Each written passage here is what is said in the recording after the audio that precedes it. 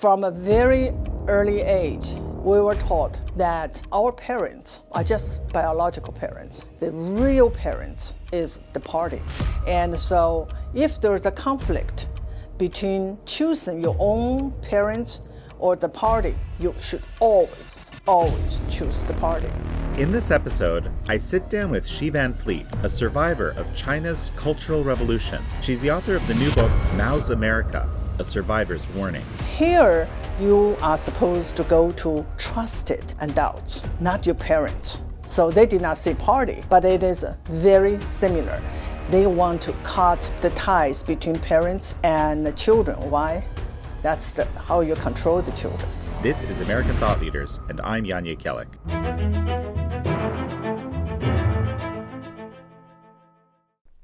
Before we start, I'd like to take a moment to thank the sponsor of our podcast, American Hartford Gold. As you all know, inflation is getting worse. The Fed raised rates for the 5th time this year, and Fed Chairman Jerome Powell is telling Americans to brace themselves for potentially more pain ahead. But there is one way to hedge against inflation. American Hartford Gold makes it simple and easy to diversify your savings and retirement accounts with physical gold and silver. With one short phone call, they can have physical gold and silver delivered right to your door or inside your IRA or 401k. American Hartford Gold is one of the highest-rated firms in the country, with an A-plus rating with the Better Business Bureau and thousands of satisfied clients. If you call them right now, they'll give you up to $2,500 of free silver and a free safe on qualifying orders. Call 855-862-3377, that's 855-862-3377, or text AMERICAN to 65532. Again, that's 855-862-3377, or text AMERICAN to 65532. Xi Van Fleet, such a pleasure to have you back on American Thought Leaders. Thank you. This is exactly 2 years after the first interview. Thank you so much for having me back. Well, yeah, and I went back and looked at your interview from then, and man, what a great piece. I want to link it for those that are watching on our streaming service, on the web, and so forth. I mean, it was an incredibly powerful, raw interview where you showed remarkable parallels between what's happening in America and your own experience during the Cultural Revolution in China. It brought tears to my eyes listening to that interview. I'll just, again, so thank you. And thank you, by the way, for referencing it in your new book, which is what we're going to talk about today. And sort of you really dug deep into understanding these parallels and what it means. So why don't we just start off there, okay? Mm-hmm. I want to recap a little bit your background, where you were born, what happened, how you came to America, and when you started seeing things that reminded you of the past. Yes. I was born in China. I spent my first 26 years in Mao's China. And I spent my entire school years, which was only 10 years. Mao cut it from 12 to 10 because he said education is useless. So I spent that 10 years in the Cultural Revolution. After I graduated from high school, there was nothing for us, nothing for the young people. So we were all sent to the countryside to do what? To get our re-education from the peasants. So I worked in the countryside under primitive condition for 3 years until Deng Xiaoping took power and opened universities. And through examination, I was able to go to college at the age of 19 and to study English. And after that, I was given a job to teach in the teachers' college. And there I met some American teachers.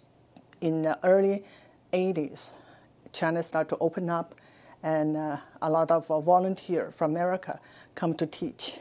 And I met a friend, and she helped me to get assistantship to come to America. And so I went to Western Kentucky University, and that was 1986. Tell me what it was like during the Cultural Revolution and how you were involved. I mean, you brought quite a few, fascinating anecdotes from your own experience there in the book. And I just want you to tell me about that time, because for a lot of us here in the West, we have no idea. just to summarize in one word, chaos. And it's pretty much overnight. Everything just turned upside down, everything. School was closed, and because the teachers and administrators were ousted by the kids. And I was in elementary school, and I saw students attacking teachers. And one day, I was in the classroom and saw on the blackboard, teacher left a note, no schools for 3 days. And that 3 days lasted for 2 years.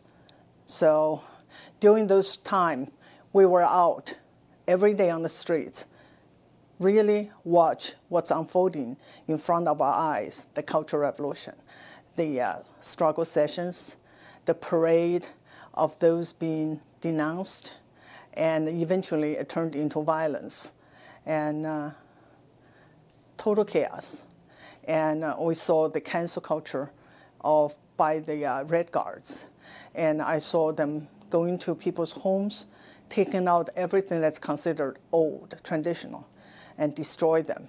And I saw them brutalize people, stopping girls who have the incorrect hairstyle and chop their hair off. It is absolutely chaos. Well, and one of the things you hear about the Cultural Revolution, right, is that sometimes people were denounced, sometimes people were just kind of murdered, and there was no reaction, right, from the regime. So that emboldened the people doing this. Yeah. You know, so it was almost became a kind of a craze. Yes, absolutely. Right. The first killing in the Cultural Revolution was done by a group of girls in middle school. And so they tortured and beaten and tortured their assistant principal, and then eventually killed her. And actually, they were a little scared. They're just like 12, 16, young girls. So they reported to the Cultural Revolution Committee.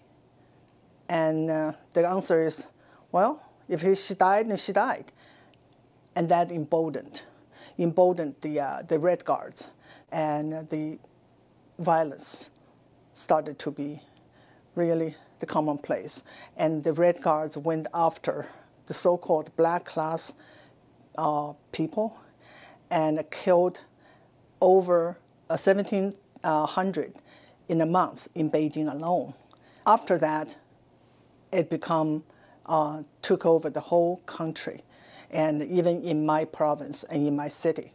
You know, you said overnight.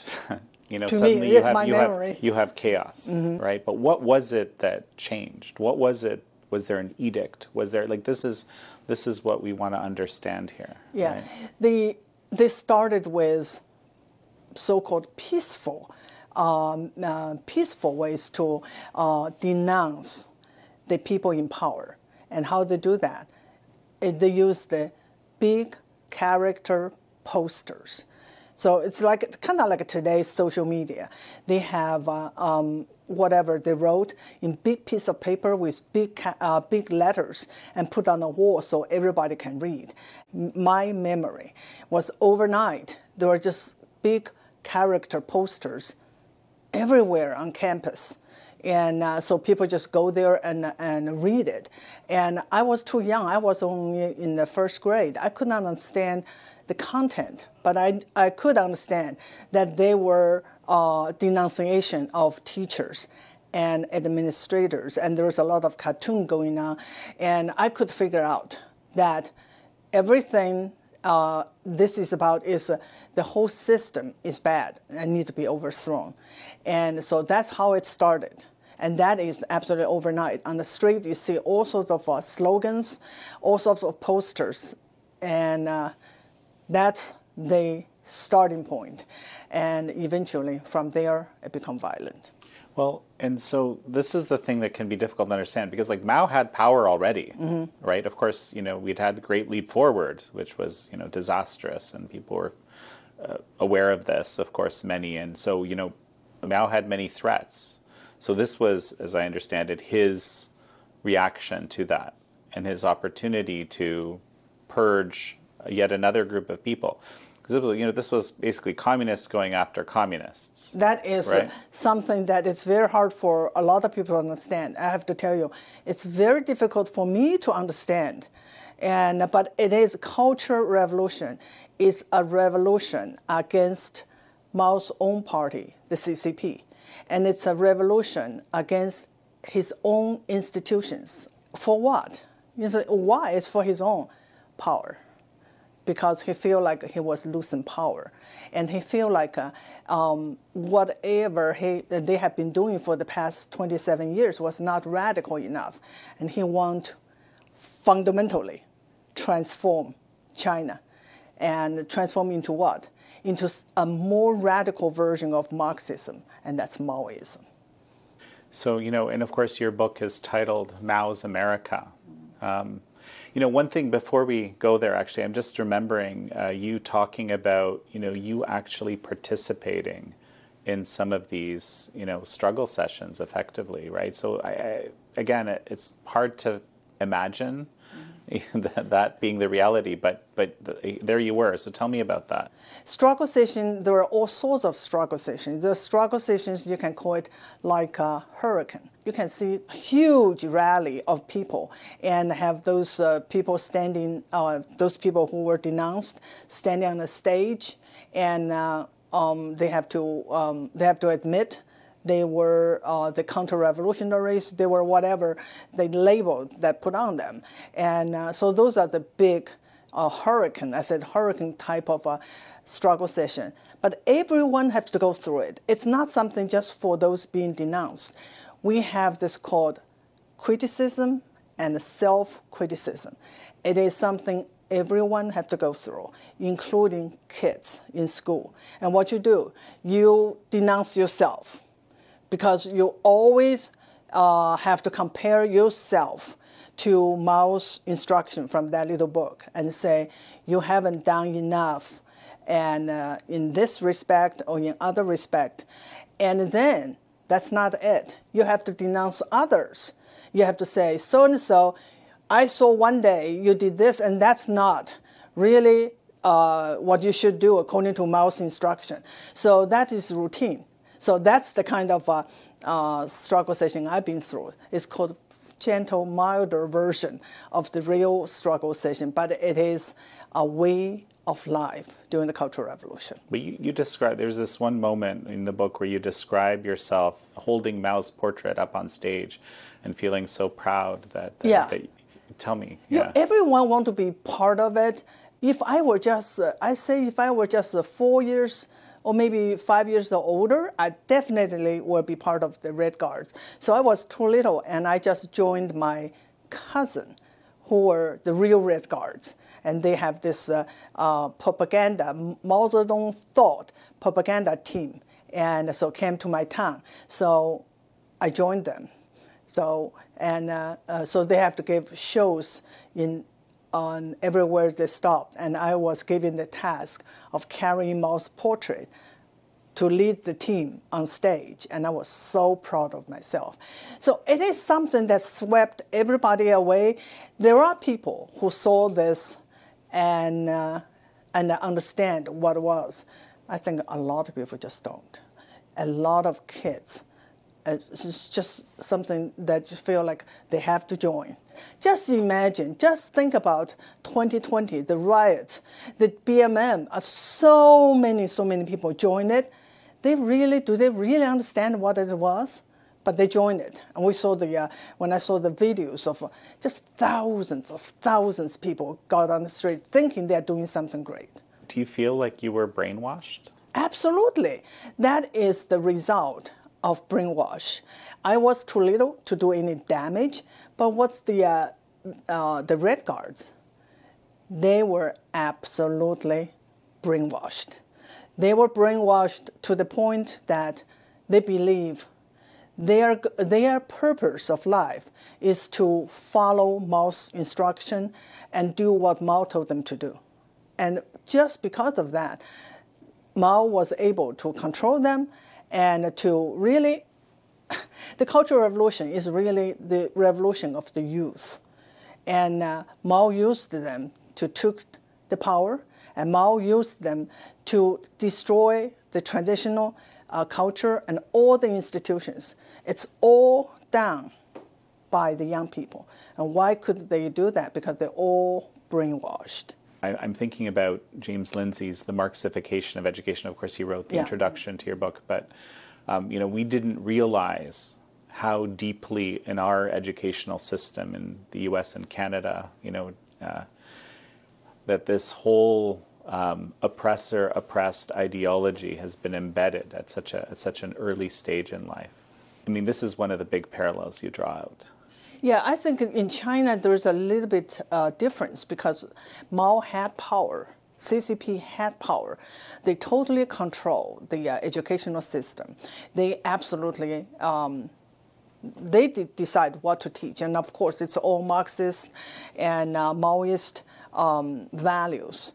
But here, a lot of people just don't understand because they were never taught the history of communism. And a lot of the things that they heard sounds kind of good. Sounds kind of like, you want to be inclusive and you want to be empathetic, you want to love, you want to accept. And so this is something that people like me who've been through the Cultural Revolution, who've been through or lived under communism, we see through right away because the same thing was taught to us. But people here, they don't understand it. But because it's deceptive, a lot of people just accept it without understanding that it is what they're supporting actually is evil. Where is the commonality between what teachers are doing today, and I say not, of course, not all teachers, but many, and what they're being taught, and what was being taught to teachers or in Maoist China? Yeah, in Maoist China, it's very simple. From a very early age, kindergarten, we were taught that our parents are just biological parents. The real parents is the party and Chairman Mao. And so if there's a conflict between choosing your own parents or the party, you should always, always choose the party. And that's basically what the Red Guards did. Yeah, many of them denounced their parents. Many of them reported their parents and ended that up with their parents being executed. And here, especially today in school, and you are supposed to go to trusted adults, not your parents. And so they did not say party, but it is very similar. They want to cut the ties between parents and the children. Why? That's how you control the children. You're just reminding me, in the gender-affirming care ideology, that basically this is a so-called standard of care that's being applied for many children in schools, where the counselors are basically, they'll say things like in front of the kid to the parent, would you like to have a dead child or a living child, i.e. if you don't go along with our approach, your child will commit suicide. The parent becomes sort of the outsider. Absolutely, and then they made it sound like it's the government that is the real protector of those children. There's no such thing as someone else's child. No such thing as someone else's child. Our nation's children are all our children. And that's exactly what happened in China. And I'm sure in all communist countries.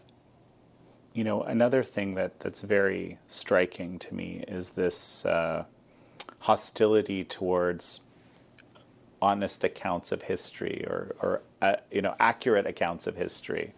Yes, that is always something that the communists do.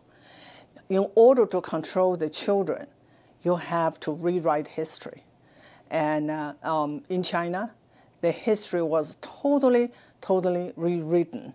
And the history that I learned was absolutely fictional. And I have, even today, I still have to detox all this junk they put in my mind. Those who control the present control the past. And when you control the past, you control the future. And so to me, there's so many people here in America, they don't see what we see. Why? Because they don't know the history. The history was so whitewashed. And in school, they were taught the crimes of the Nazi, the crimes of slavery. Few of them know the crime committed in the name of communism. Far more people were killed under communism, but they were taught communism is about sharing. That's rewrite history. Well, a testament to that is a whole lot of young people view it as a positive system. I mean, there's been multiple surveys done on this. It's astonishing. I think this is a Chinese expression, is putting the powder on the face of communism, right? Absolutely. Yeah. I was talking to a coworker of mine, and she said her new daughter-in-law called herself a communist. I said, do you know what that means? Do you know that sounds like someone tell the Jews that they are Nazi? But she said, really? Yeah. That is how bad things are, that they absolutely have no idea.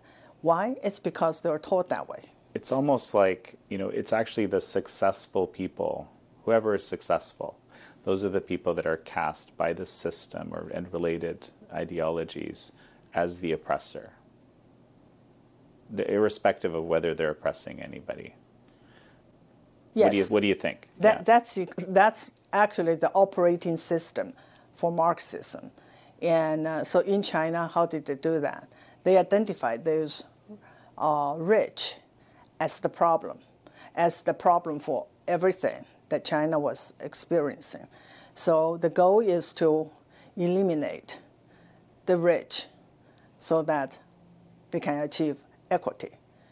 And so the rich were those who were successful people, and including Mao's own father. Mao's father was a prosperous and peasant, rich peasant, and he described how his father got rich. He did not exploit anyone, oppress anyone. He worked hard, and he was smart, made a lot of good decisions. So in communism, wealth is the original sin, and they are the problem. That they are the reason for everyone else's misery. And here, same thing, we see the same thing happen. And so the Chinese were supposedly, or the Asians in general, according to the skin color, we were non-white, right? We were supposedly the people of color, and not anymore. And we are now called white adjacent. So why? Only one reason: we're just too successful. So they do not want people to be successful. When you are successful, you are independent, and you are not easy to control. And they like people to be dependent so that they can control them. But not only that, they want to make this a divisive way to set people against each other. They really ferment resentment and hatred to those who are successful. I think you've said that the term racist essentially means the same thing as counter-revolutionary back in the day. Yeah. It's everything during the Cultural Revolution is whether you are with them or against them. If you were not in line with them exactly, you are counter-revolutionary. Same here.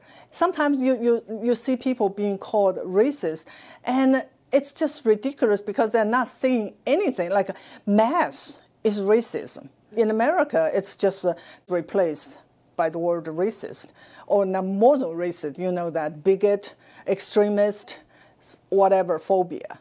To use that to cast people out and put you in the enemy's camp, and then they can denounce you, and they can punish you. So, well, this is actually just a really, really important point. I want to dwell on this for a moment. It's just the idea is there's the correct ideology. Yeah. And you're supposed to know what that is. And really, it comes from, the apparent, ostensibly the people in power. And it says, this is what it's supposed to be. And if you don't agree with it completely, basically, now you're potentially on this being a counter-revolutionary or any number of these other slanderous terms, basically, that are used, right? Yeah, especially an early stage after the CCP took over power, everyone learned it quickly. Being rich is bad, right? Look rich is bad. Think like a rich is bad. Then everyone want to look like proletarian, especially those intellectuals.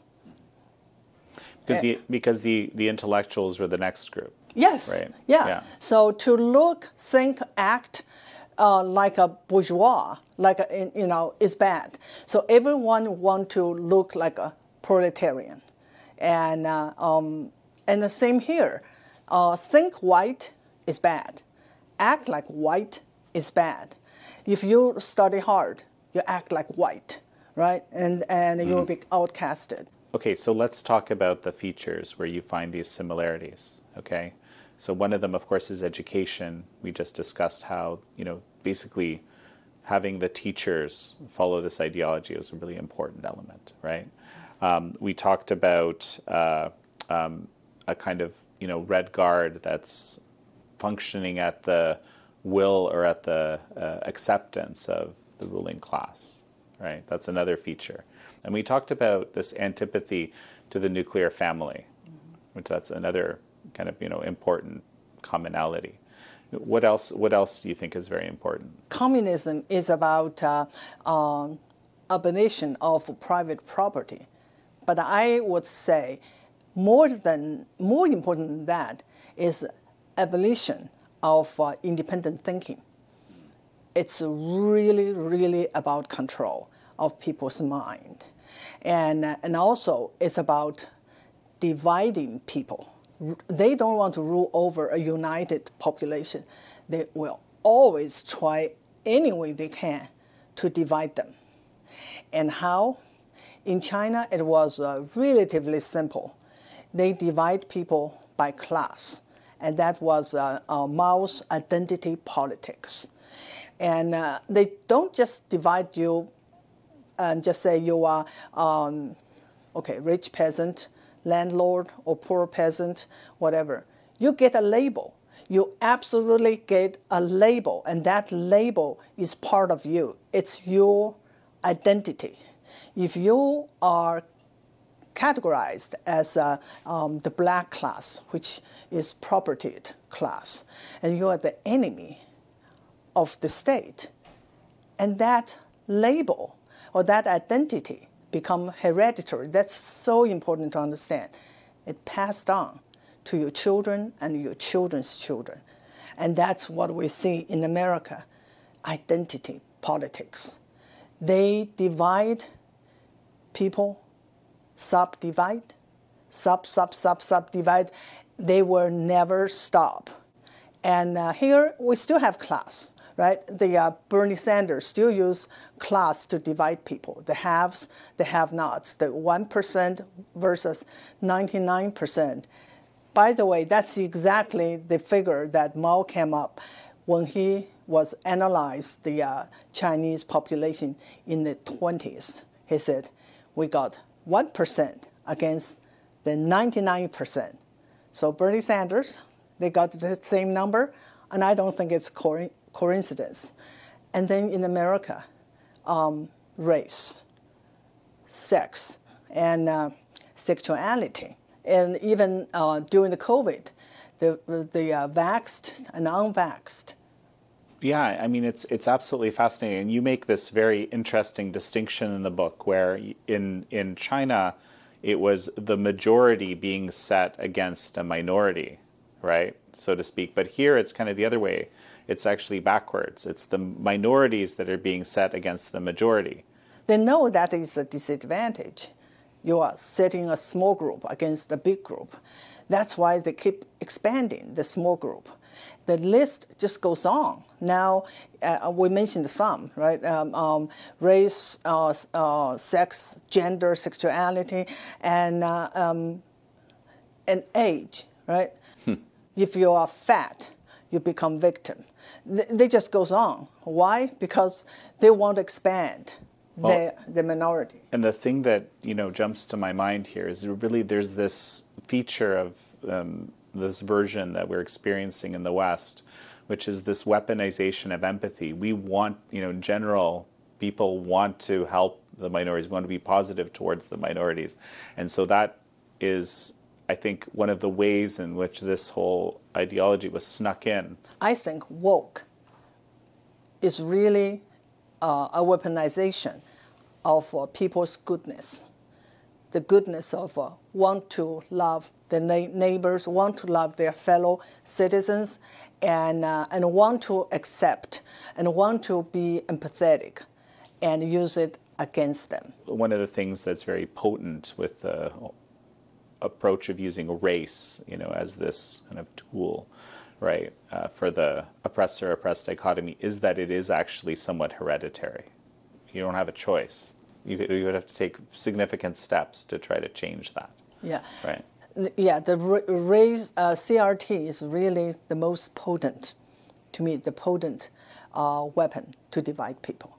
Yeah, more so than the class. In Chinese we look like, okay, where you live, where you work, people know which class you belong to, but you can get away from it in a public space, right? Nobody knows who. But the race is something that you wear it, it's always there, and it's much, much more potent than class.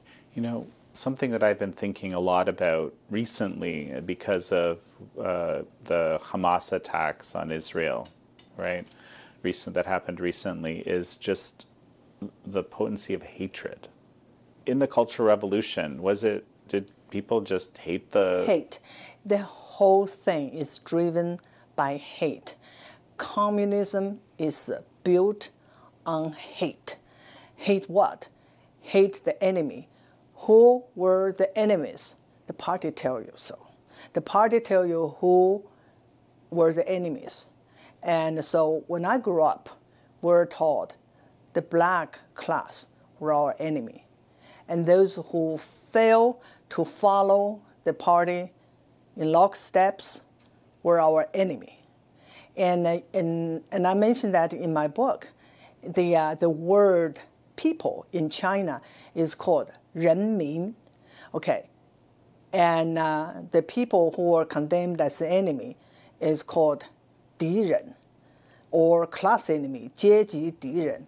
So you either belong to people or you belong to enemy. Once you become enemy, you're no longer people. Your humanity was taken away from you. And so anything done to you was justified. That sound familiar now? That is how they teach the children to think, black and white. Once the party condemn you as enemy, anything can be done to you. Nothing is too much. Right now, what we see on the streets of people who just support Hamas. Why? Because it's simple. They identify Israel as oppressor, and then the Palestinian as oppressed. Once that definition is made, it's very easy. It's very easy to justify anything that the oppressed did to the oppressor, and including terrorism, including slaughter, murder, and that's how they indoctrinate the children, indoctrinate the youth. Black and white thinking based on oppressors, oppressed, enemy or people. I want to say this. The book is fantastic. I endorse it. Thank you. It's incredibly important. The Cultural Revolution in China, what's happening in America are not the same. At the same time, there are incredibly striking parallels, and I think you do a fantastic job at documenting them. It's a chilling reality, and it makes you wonder, could we end up in a situation like what the Cultural Revolution in China if this is left unchecked? And I think your answer is yes. Yes. Right. I think Mark Twain said that history seldom repeats itself, but often rhymes. Because China is not America. The time is different. The culture is different. And so I think it's a mistake to compare it as if it's apple to apple. No, but it rhymes. And when you look at the big picture and connect the dots, they're exactly the same thing. You talk a bit about you deprogramming yourself, right? And I find that an incredibly important piece. People will be able to read your book and sort of understand the extent of these parallels, and they're shockingly extensive. But what about your journey from being the proud holder of the Mao portrait to where you are today, right? What did that look like? Well, it's a long journey, and sometimes it is something that it's not like I'm making an effort. Today I'm going to detox. It's gradual, and I think it has a lot to do with my desire to assimilate. And people now said, why we want to assimilate? We want multicultural. My question is, why do you want to even come here? What made you want to come to America? I want to come here because I know America is great. It's great for everyone, for individuals. But it's a journey, but it took me a long time to appreciate what makes America great. It took me a long time to even grasp the concept that our rights were from God. For the longest time, I thought our rights were from the government, because that's how I grew up. The government and allow me to do this, not allow me to do that. I think a lot of people still don't understand. They come here and they don't even bother to learn of this great country and its history and its the values, because they're discouraged to do that. They were taught you should be proud of your culture, and multicultural is what makes America great. No. Multicultural is not what makes America great. What makes this country great is because the American values, and what are those values from? It's rooted in Christianity. So that took me a long time, and I have to get rid of this idea that rich is evil. It's for a long time. Mm-hmm. I just feel like they were rich because they exploited others. I mean, I have to say, probably just 20 years ago, I still believe it. I think, how can they get rich? The only way they can get rich is by exploiting the poor. And it's something that the young people firmly believe today. As that belief system has grown, I think the actual exploitation has grown. Because, of course, with all these things have a kernel of truth in them. Yes, there are some people that get rich this way. Yes, that the system can be set up to be stacked, against the poor, for example. But the irony is it's precisely in these communist societies where that is so extreme. Capitalism is not perfect, of course. There's no such thing as perfect system. But in capitalism, you have the choice to say no. You absolutely have the choice to say no. They can give you, unbelievable low wage, and you can't walk away. Not in a communist country. Not in the communist system. You're stuck where you are. You have no freedom to make that choice. Well, there is one choice in that system you have to make, but for some people that choice is unconscionable, which is to become the model worker, the model Communist Party member, right? And then maybe you will be advanced. That's not a choice. So how do you get ahead in the communist system? First of all, you'd better have your roots being read, meaning you come from a good family background, you were from a proletarian background, and then you are in the red camp. That's the first step. Then you have a head start. But if you're not, and then you still have a way to advance. But first, you have to cut ties with your bad family. You have to cut ties with your past. You have to denounce yourself. You have to give up yourself so that you are totally in line with the party line. And then you may have a chance to advance. That's chilling, because I'm afraid that that's a bit of a parallel in our society today, or increasingly so. Yeah. Yeah. Whatever the dominant approach, the dominant ideological approach. Today, yeah. If you want to advance, you'd better go along with the ideology, even if it's a lie, and you know it is a lie, and you know women is women and man is man. But if you want to advance, you'd better go along with that lie. As we finish up, you mentioned, cancel culture a number of times through our conversation, and it strikes me as, one of the kind of key instruments of what's happening here, and frankly, what was happening there. So tell me about that. Yeah, I believe that the real goal for the woke revolution or the American cultural revolution is to change the culture and to destroy everything in the past, the traditional value, the traditional family, the traditional institutions, everything. So what happened in China is the four old that we talk about, at least in my last interview, the old ideas, old tradition, old custom, and old habits have to be destroyed. Why? So that it can be replaced by Maoism. And that's what's going on here today. They want to destroy everything that is traditional and then replace with the woke ideology, which is Marxist ideology.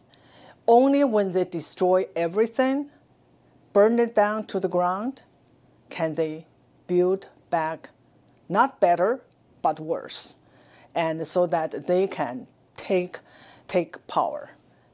I want to go back to, when I first became aware of you, you were, I guess testifying, speaking at the Loudoun County school board meeting. And so why don't we talk about, what you think is to be done in our current moment? I know that is a big question, and a lot of people ask that question and looking for a simple answer. There's no simple answer. I always say the first thing that we need to do is understand what is really happening. And I have to say, not everybody understands it. Not every conservative understands what's really going on. And you can't fight back something that you don't understand. And that's why I wrote that book, is to tell Americans what's going on in America is nothing new. It happened before. So only when you understand that, we can take the next step to expose it, and then we also need to take action and get organized. And I always tell people, start local. And the first thing, the most important thing is to get the right people in the school board. Because in order to win this war, we have to win our school system, education system, because those children are the future of this country. Well, Xi Van Fleet, it's such a pleasure to have had you on again. Thank you so much for having me. Thank you all for joining Xi Van Fleet and me on this episode of American Thought Leaders. I'm your host, Yanya Kellek.